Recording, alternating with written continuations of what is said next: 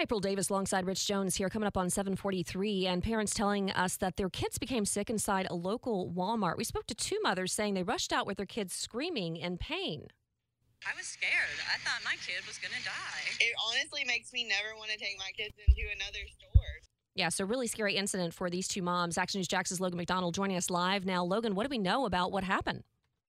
Yes, we know that at least two moms walked into a local Walmart recently to get toys for their kids, and what they got instead were quite the painful memories. In fact, talking to Lacey Goss, she said on a trip to Walmart just about 2 weeks ago, she noticed something very wrong with her daughter after taking her to the toy aisle when she then got red splotches all over her face, at which point Goss said she rushed to the ERs and gave us medical reports showing those red splotches on her face, talking about the rash and hive she developed after touching toys at Walmart. And we reached out to the company for a statement, and they said out of an abundance of caution, they're sending a third party to clean the area, but they didn't mention a possible cause to what's happened at this time. And Goss is just one of what we know to be at least two parents having dealt with this issue at this time. Yeah, and some people that we spoke with yesterday said maybe it was pepper spray.